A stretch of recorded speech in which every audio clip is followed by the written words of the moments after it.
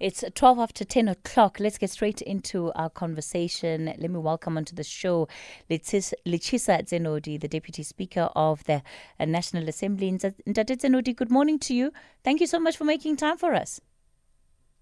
Thank you, Kathy. It's our job. You've been you've been busy the last couple of weeks getting ready for the State of the Nation address tomorrow. What would you say is the state of preparations right now? We are almost ready, Kathy. We've been having meetings to hear briefings from various parts of the people with the responsibility for taking care of things from different points of view.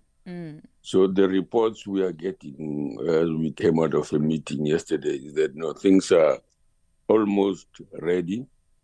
We just wanted to get assurances that problems will not arise, for example, from the logistics preparation, the systems, the receival of guests, and their accreditation and things like those things. It's important that we have this particular SONA is an important one. It's the last one for the 6th Parliament, to which the President will speak to the nation.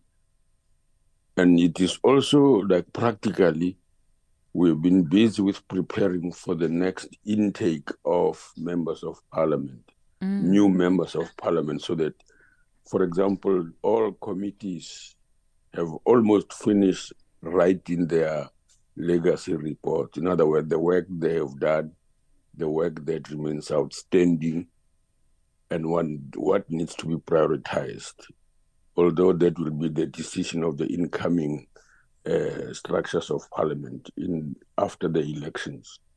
Do you, as presiding officers, also put together a closing report of sort? How is your term of office determined in a period like this?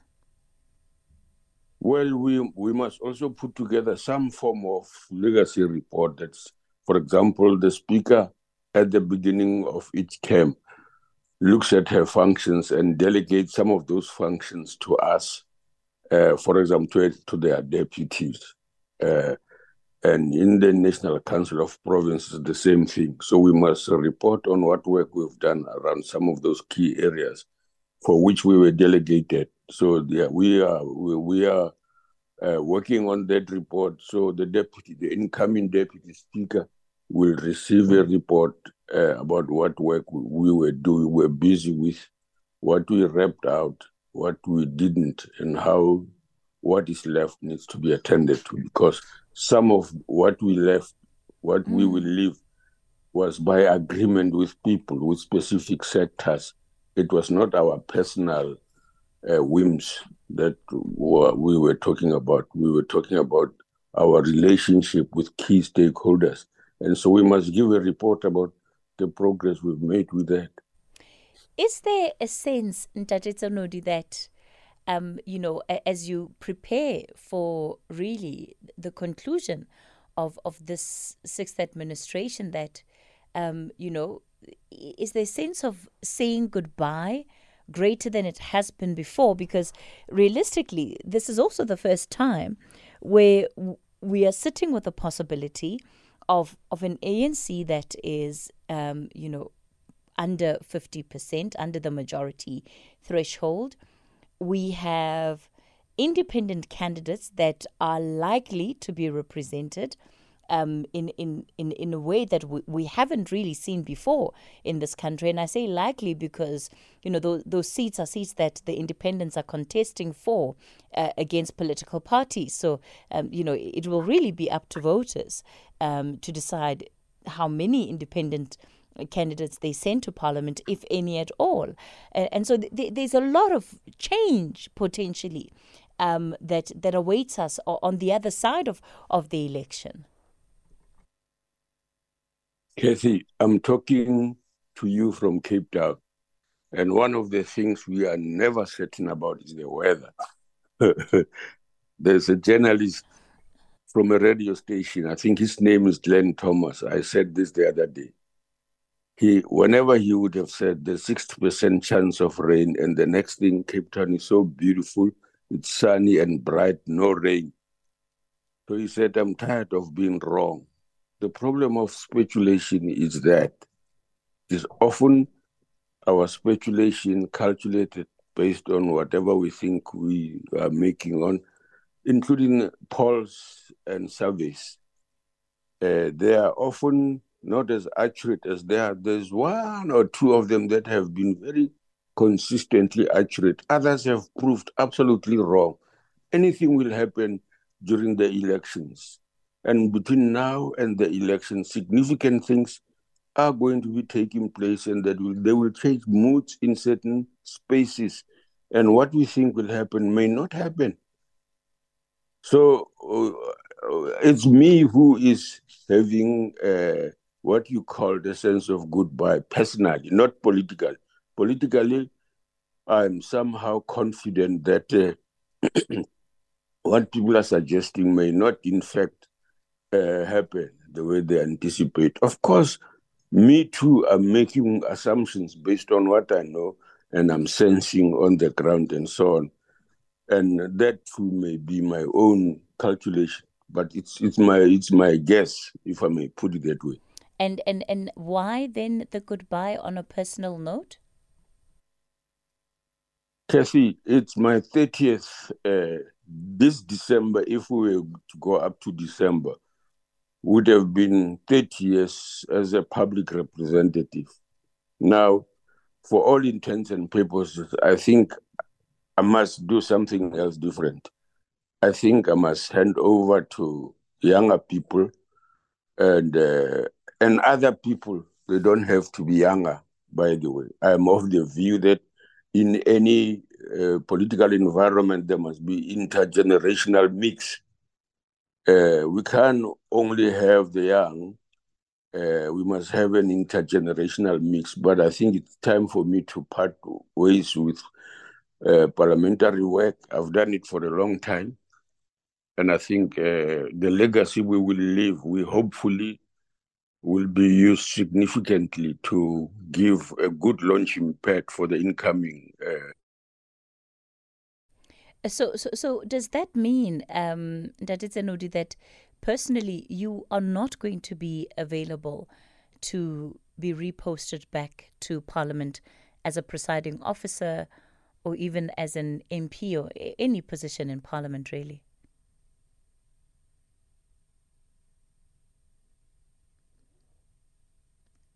Ntate Tsenoli?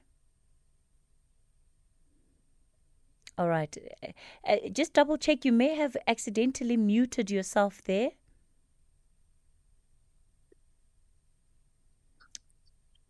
But is it okay? No, it doesn't appear I'm muted. Okay. Yes, yes. You're back on the line now. You're back on the line.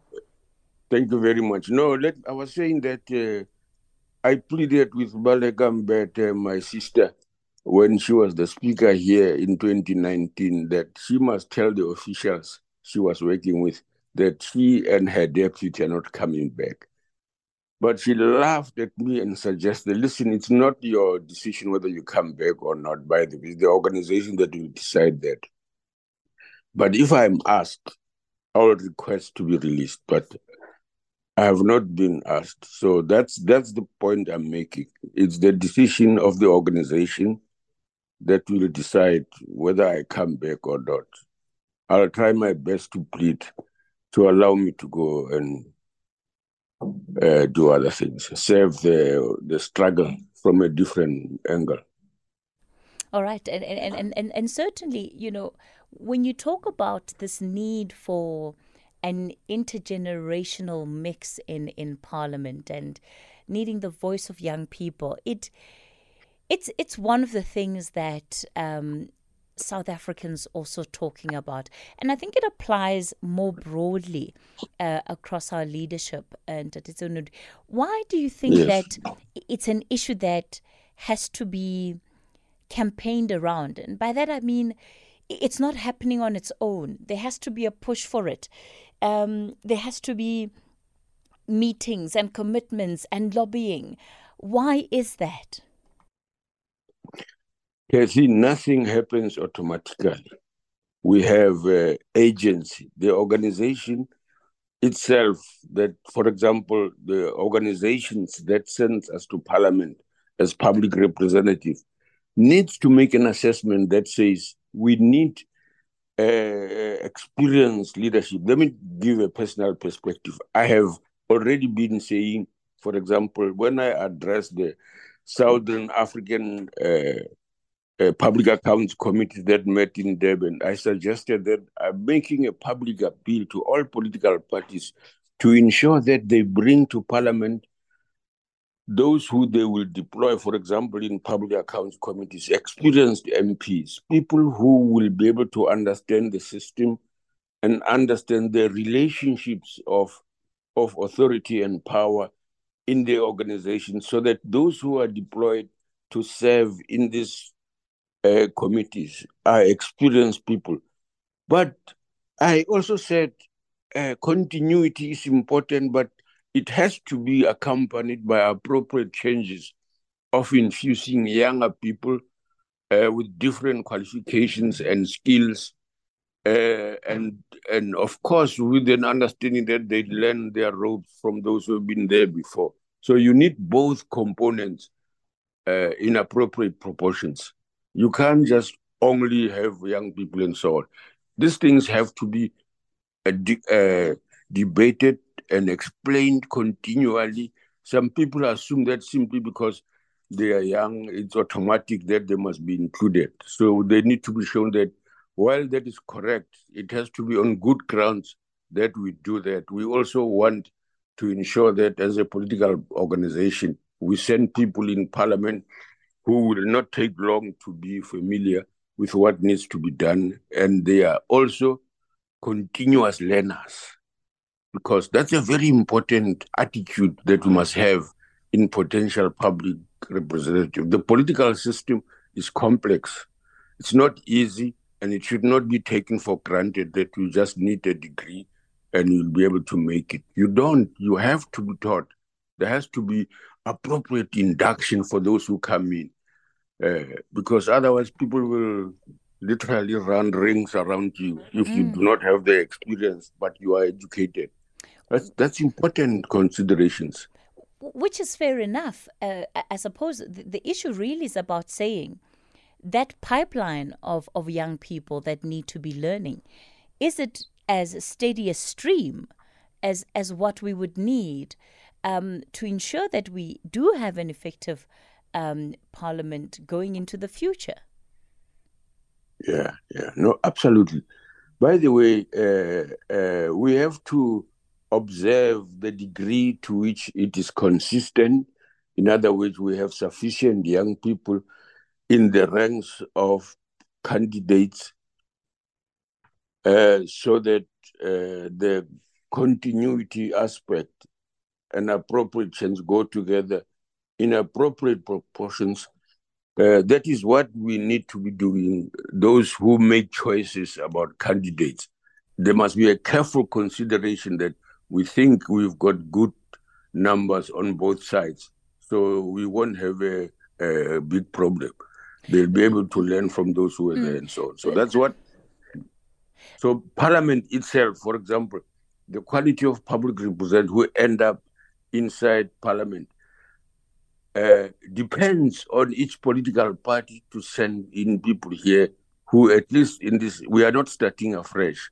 We have people who have gone through the ropes, but there will be some who are completely new, of course. But the idea is that in Parliament we will benefit from the choices of political party of the candidates they send here for a parliament that operates swiftly on good grounds and so on. And inside Parliament itself, the programs we have designed are implemented effectively for induction, not just once off, but continuous induction. All right. And the building of capacity of MPs. All right. I want us to talk about the new rules that are going to be coming into effect tomorrow. Tell us about these new rules that have been adopted. This is largely around joint sittings and what those are going to mean. Well, the principal rules reinforce those that are in existence and they work together. The principal thrust of the rules is that the president should not be interrupted when he is making his address. I was wondering whether to say he or she, but currently the president is still a he. So and the reason is that we must recognize that these rules are made as a result of experiences of MPs across political parties, that in order to ensure we do not have a repeat of problems in the House of what is called the decorum of the House, when the people have been informed that the president will address them on major account. Just to respond to an earlier question or comment, Kathy, the State of the Nation address is an accountability platform. Every year, there's a major session of this program during which the president has to come to Parliament publicly to account for what he indicated on behalf of his team that they're going to do, what they have achieved and what they have not achieved, and what can be done differently and what will be done differently. It's an accountability responsibility. It's critical for democracy.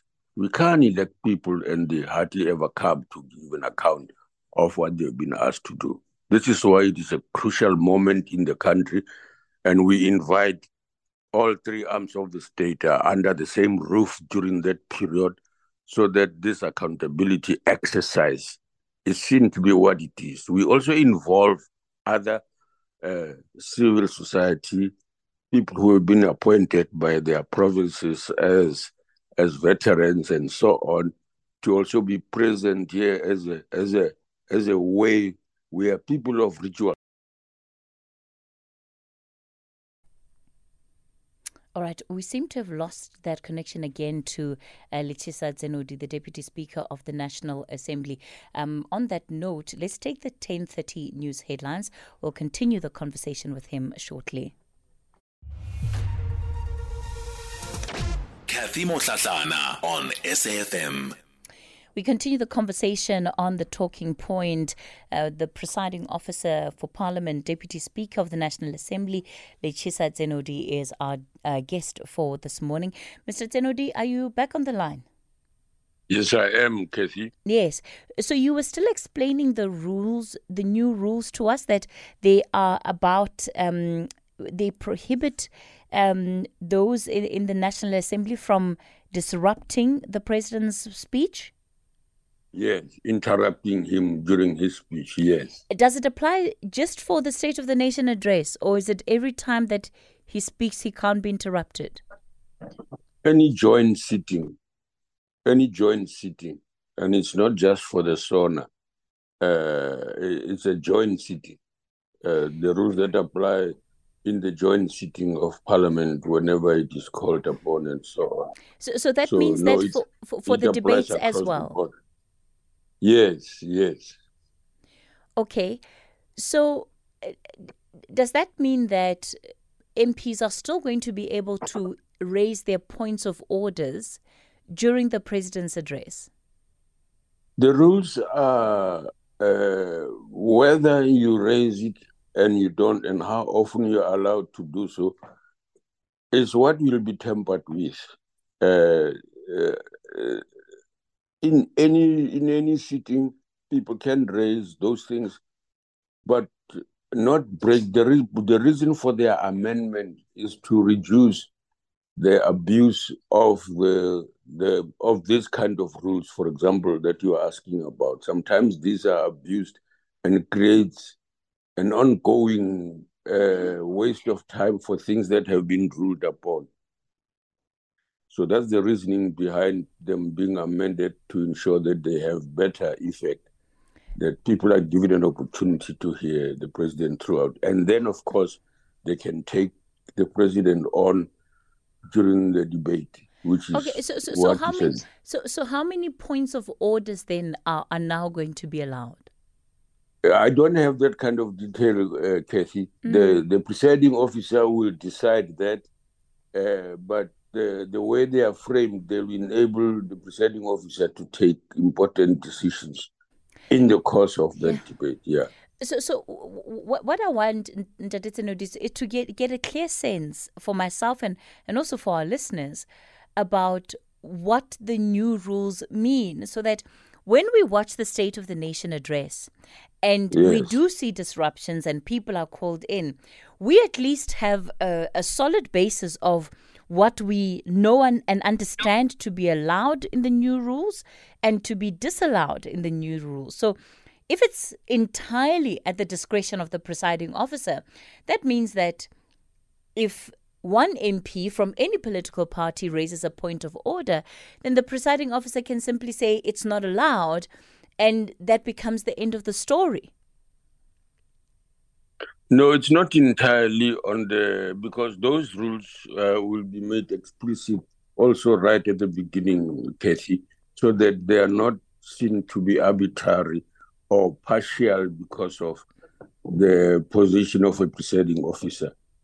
In the event that these are exercised, they will be explicitly stated at the beginning, so that as we go through the course of the day, this is what is understood. The public will understand. These are the rules of the game. They cannot be interrupted. So if the president and maybe let me not say if the president, of if a president under the new rules says something in an address, whether it's this address or the one we'll hear later this year, and what they're saying is not true, it's simply not true, and you have a member of parliament that stands up on a point of order to contest that, will that now no longer be allowed? Kathy, the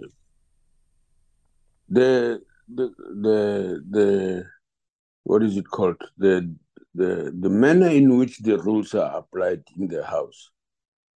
When you want to contest, the basis for a point of order is procedural, or if something about you is infringing any of your rights as a person in the House in a problematic manner. It is not a point of debate. This is why it is allowed that the president's remarks must be debated in the House during his presentation of stuff. If you say something that you think is incorrect, or as you say it's not true, your job is to wait for your opportunity to speak through your party to conduct that thing. Points of order are not for correcting political positions, for example. They are not meant for correcting political positions. This is why you have a right, for example, ordinarily, that Lechesa Tsenoli on such and such a day or yesterday raised the following things, and I think I'm being prejudiced by that statement. It is not true. It is not representing the reality as I know it personally. And here is the proof. That is allowed, that a member can do that. But the issue is about interrupting the speech, not stopping people from speaking in the House. Okay. It may not even be the president, yes. Okay. So what are the points of orders for then? If that is not part of why they exist?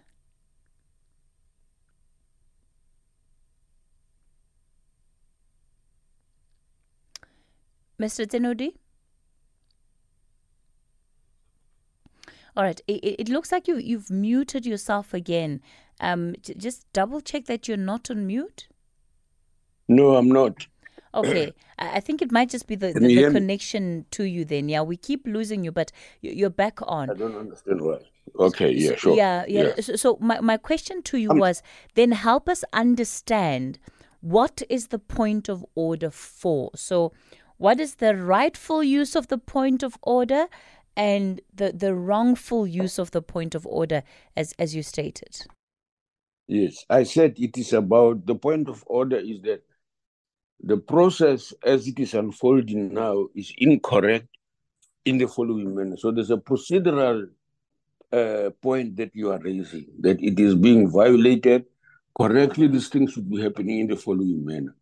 Or what is being said prejudices me because I have not had an opportunity to say the following things, or that person there who is being addressed in a manner is being prejudiced and can't themselves respond. It's that's what is called privilege, in that you are being prejudiced by what is being said, so it needs to be contested. It's not about correcting, for example, giving an account of an event that took place in place A or something like that.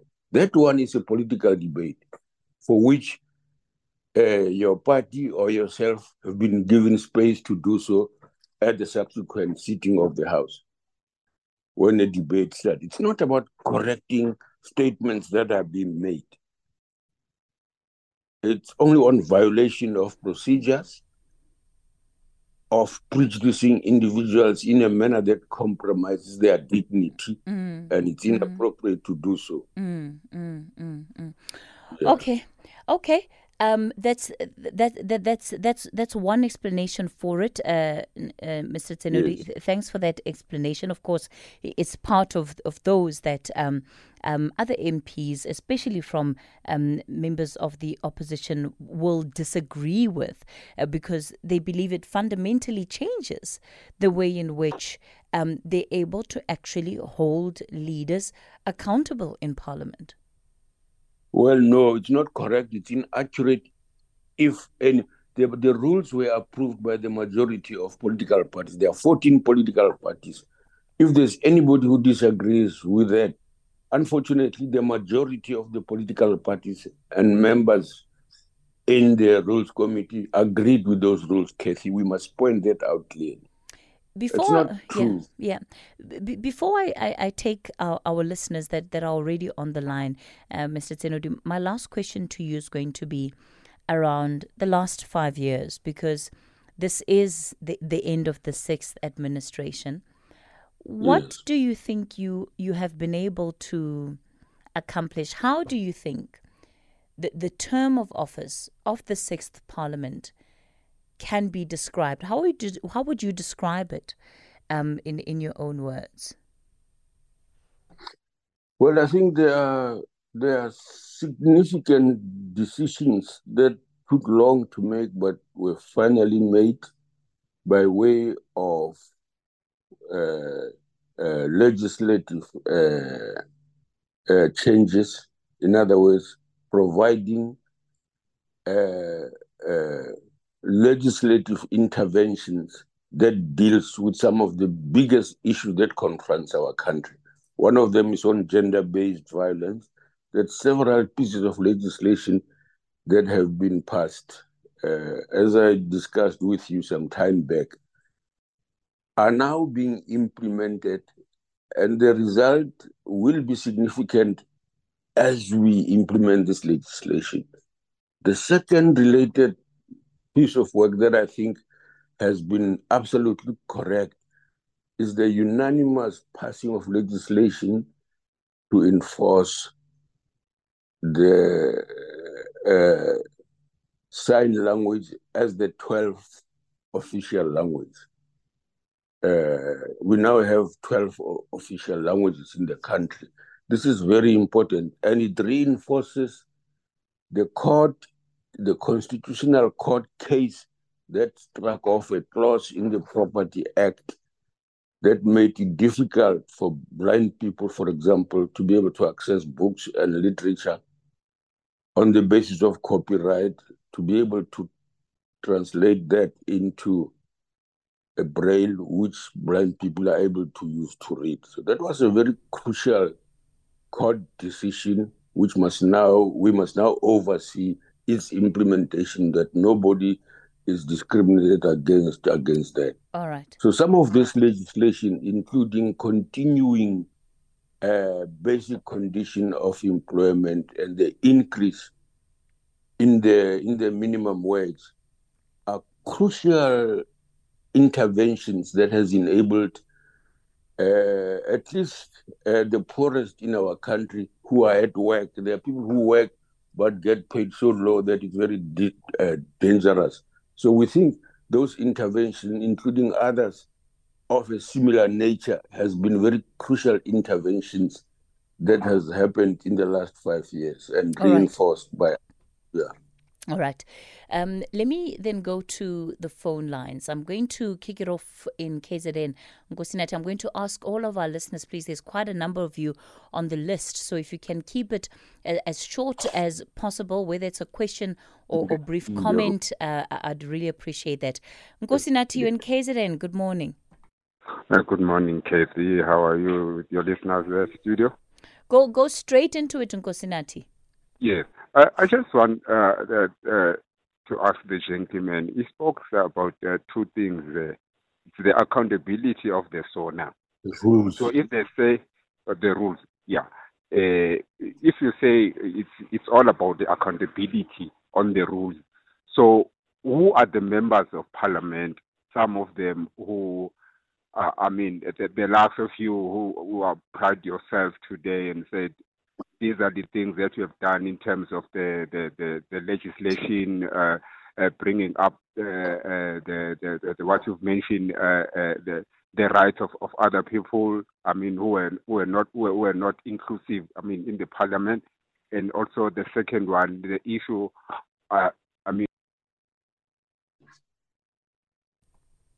Nkosinathi? Oh, Nkosinathi, apologies for that. It looks like we've lost you there. Ernest, you're in Cape Town. Good morning. Ernest, you're in Cape Town. Good morning. Good morning. Two things I want to find out, first of all. Kathy, my thing is when it comes to the SONA, really, it does not benefit the country, or it doesn't benefit any person. Not the country, the person. It doesn't benefit me. The thing that benefits me, it's the thing that we listen to is the budget speech. That is more important than the SONA. We know any promises made by Cyril Ramaphosa, whichever president ever, none of them come to pass, and we know that. I'm so glad that the gentleman that he has spoken to, he has now spoken about the case that colored people, the so-called colored people, and he doesn't call us colored people anymore, call us brown people. That is who we are.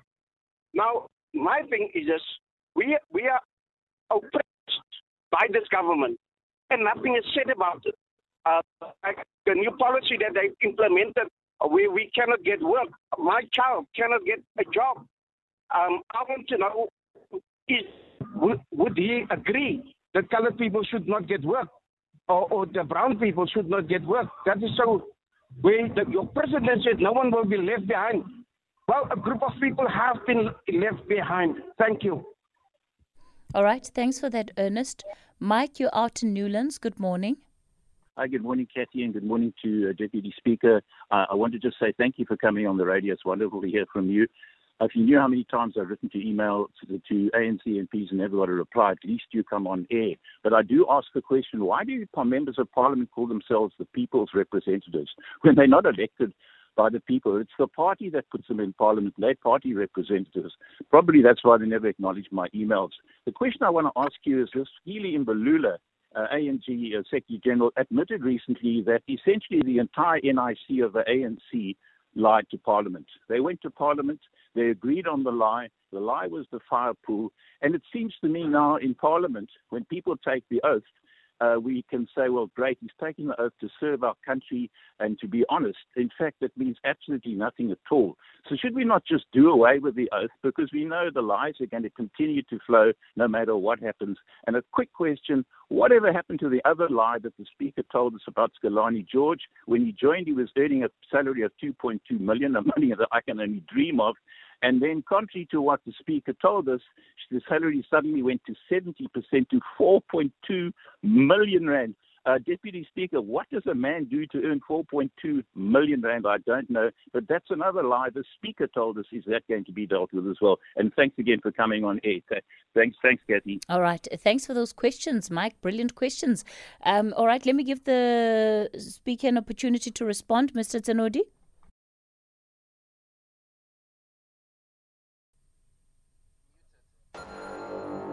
Tweet at SFM Radio and at Kathy Motlatlana.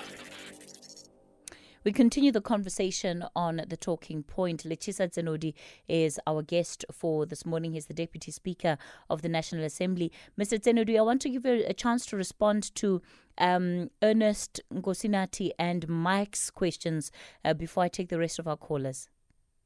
Okay. Firstly, Nkosinathi, I think he was implying that perhaps there may be MPs excluded in the making of the decisions about the rules, if I understood him correctly. But it's not correct. The procedure is that the rules are proposed, any party can do that, and they are taken to the Rules Committee, which debates and finally makes a decision. A decision that is made there is then brought to the House. The House approves it. So the entire Parliament votes on the matter, and once approved by the House, those amendments of the rules, they are applicable. They can't be applicable, and this is why they are brought to the House for voting on, so that if the majority of members of Parliament approve those rules, they apply to all members. They are not used selectively. I can't, when I'm sitting there as a presiding officer, apply rules that only apply to the opposition and not to the ANC. That would be a dangerous impartiality and wrong. So we don't do that, generally speaking, unless someone substantiates an allegation that we were impartial in making a decision at some point or another. And we have instances where the courts have themselves kicked out some of the cases against this on the grounds, for example, in the recent past, that Parliament has the responsibility and right to govern itself. And so no one, no one arm of the state can determine how the other operates unless we cross boundaries and it's shown to be legally appropriate to do so. So Nkosinathi can be assured that we don't discriminate as presiding officers in the application of the rules or in generating rules. If you have a different view of the rules, you given a platform where these are discussed so that you can have an input. And some of Mike's questions, no, the oath remains valid and appropriate. And when it is violated, the ethics as well as the Powers and Privileges Committee take action to prosecute those, so to use the court's language, to prosecute those who have violated them so that they are sentenced appropriately. And this has happened over time. The ethics and the Powers and Privileges have looked at cases of violation of the oath and ethical expectations so that in an appropriate manner they are sentenced. And then those reports go to the House for the House to approve. And that's what happens. That's what has happened in the past generally. And what is the other question? The question that about the CEO, the secretary to Parliament, yes. That matter, because the Speaker was mentioned as the person who may have broken the powers and privileges and so on, that I had to act in that capacity. And what I did is to forward the matter to the powers and privileges for them to look at it and then report back. That's where it is at the moment. I'm unable to talk about the outcome. We haven't received the report yet. And so we expect that when that comes up, that matter will be for discussion. But I just did what the procedures allowed us to do, so that the matter is considered, as I've just said earlier on, and then so that we can then talk on an informed basis once it is handled. Okay. Let me go to Butana in Rosebank. Butana, good morning. Good morning, Kathy, and good morning to your guest, Mr. Tsenoli. Mr. Tsenoli, I'm so disappointed with you and your colleagues. We have rendered the parliament dysfunctional in terms of accountability. You are accounting to yourself.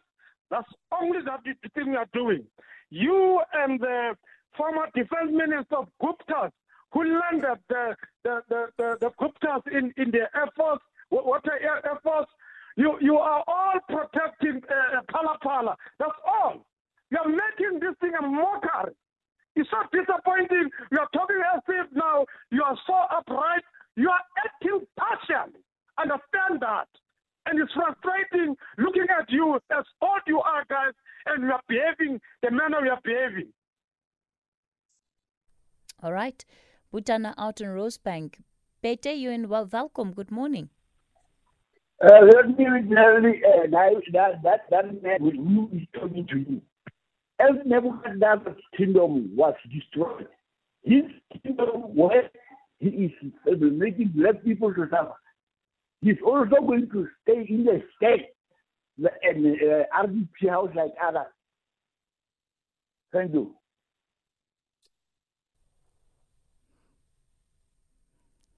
Okay, Pete.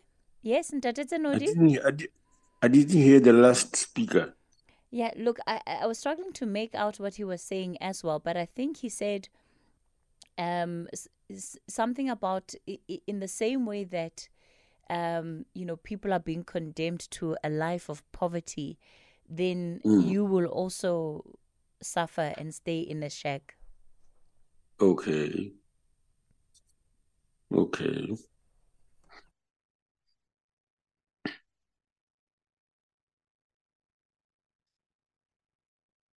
Are there any other callers, Kathy, you are taking?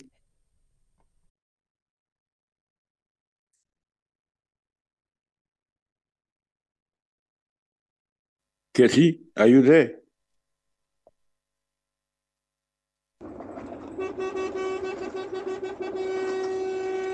Thank you, Ntate Tsenoli. Thank you for your service. Thank you very much. We appreciate you, and we wish you well in your health, in whatever you are going to be doing. Thank you, Tate. Salute! Hi, this is Kathy Kwena here. I'm glad you have people like your guest there in the studio, and I'm glad voluntarily he can confirm and see that he is old, to give others a chance.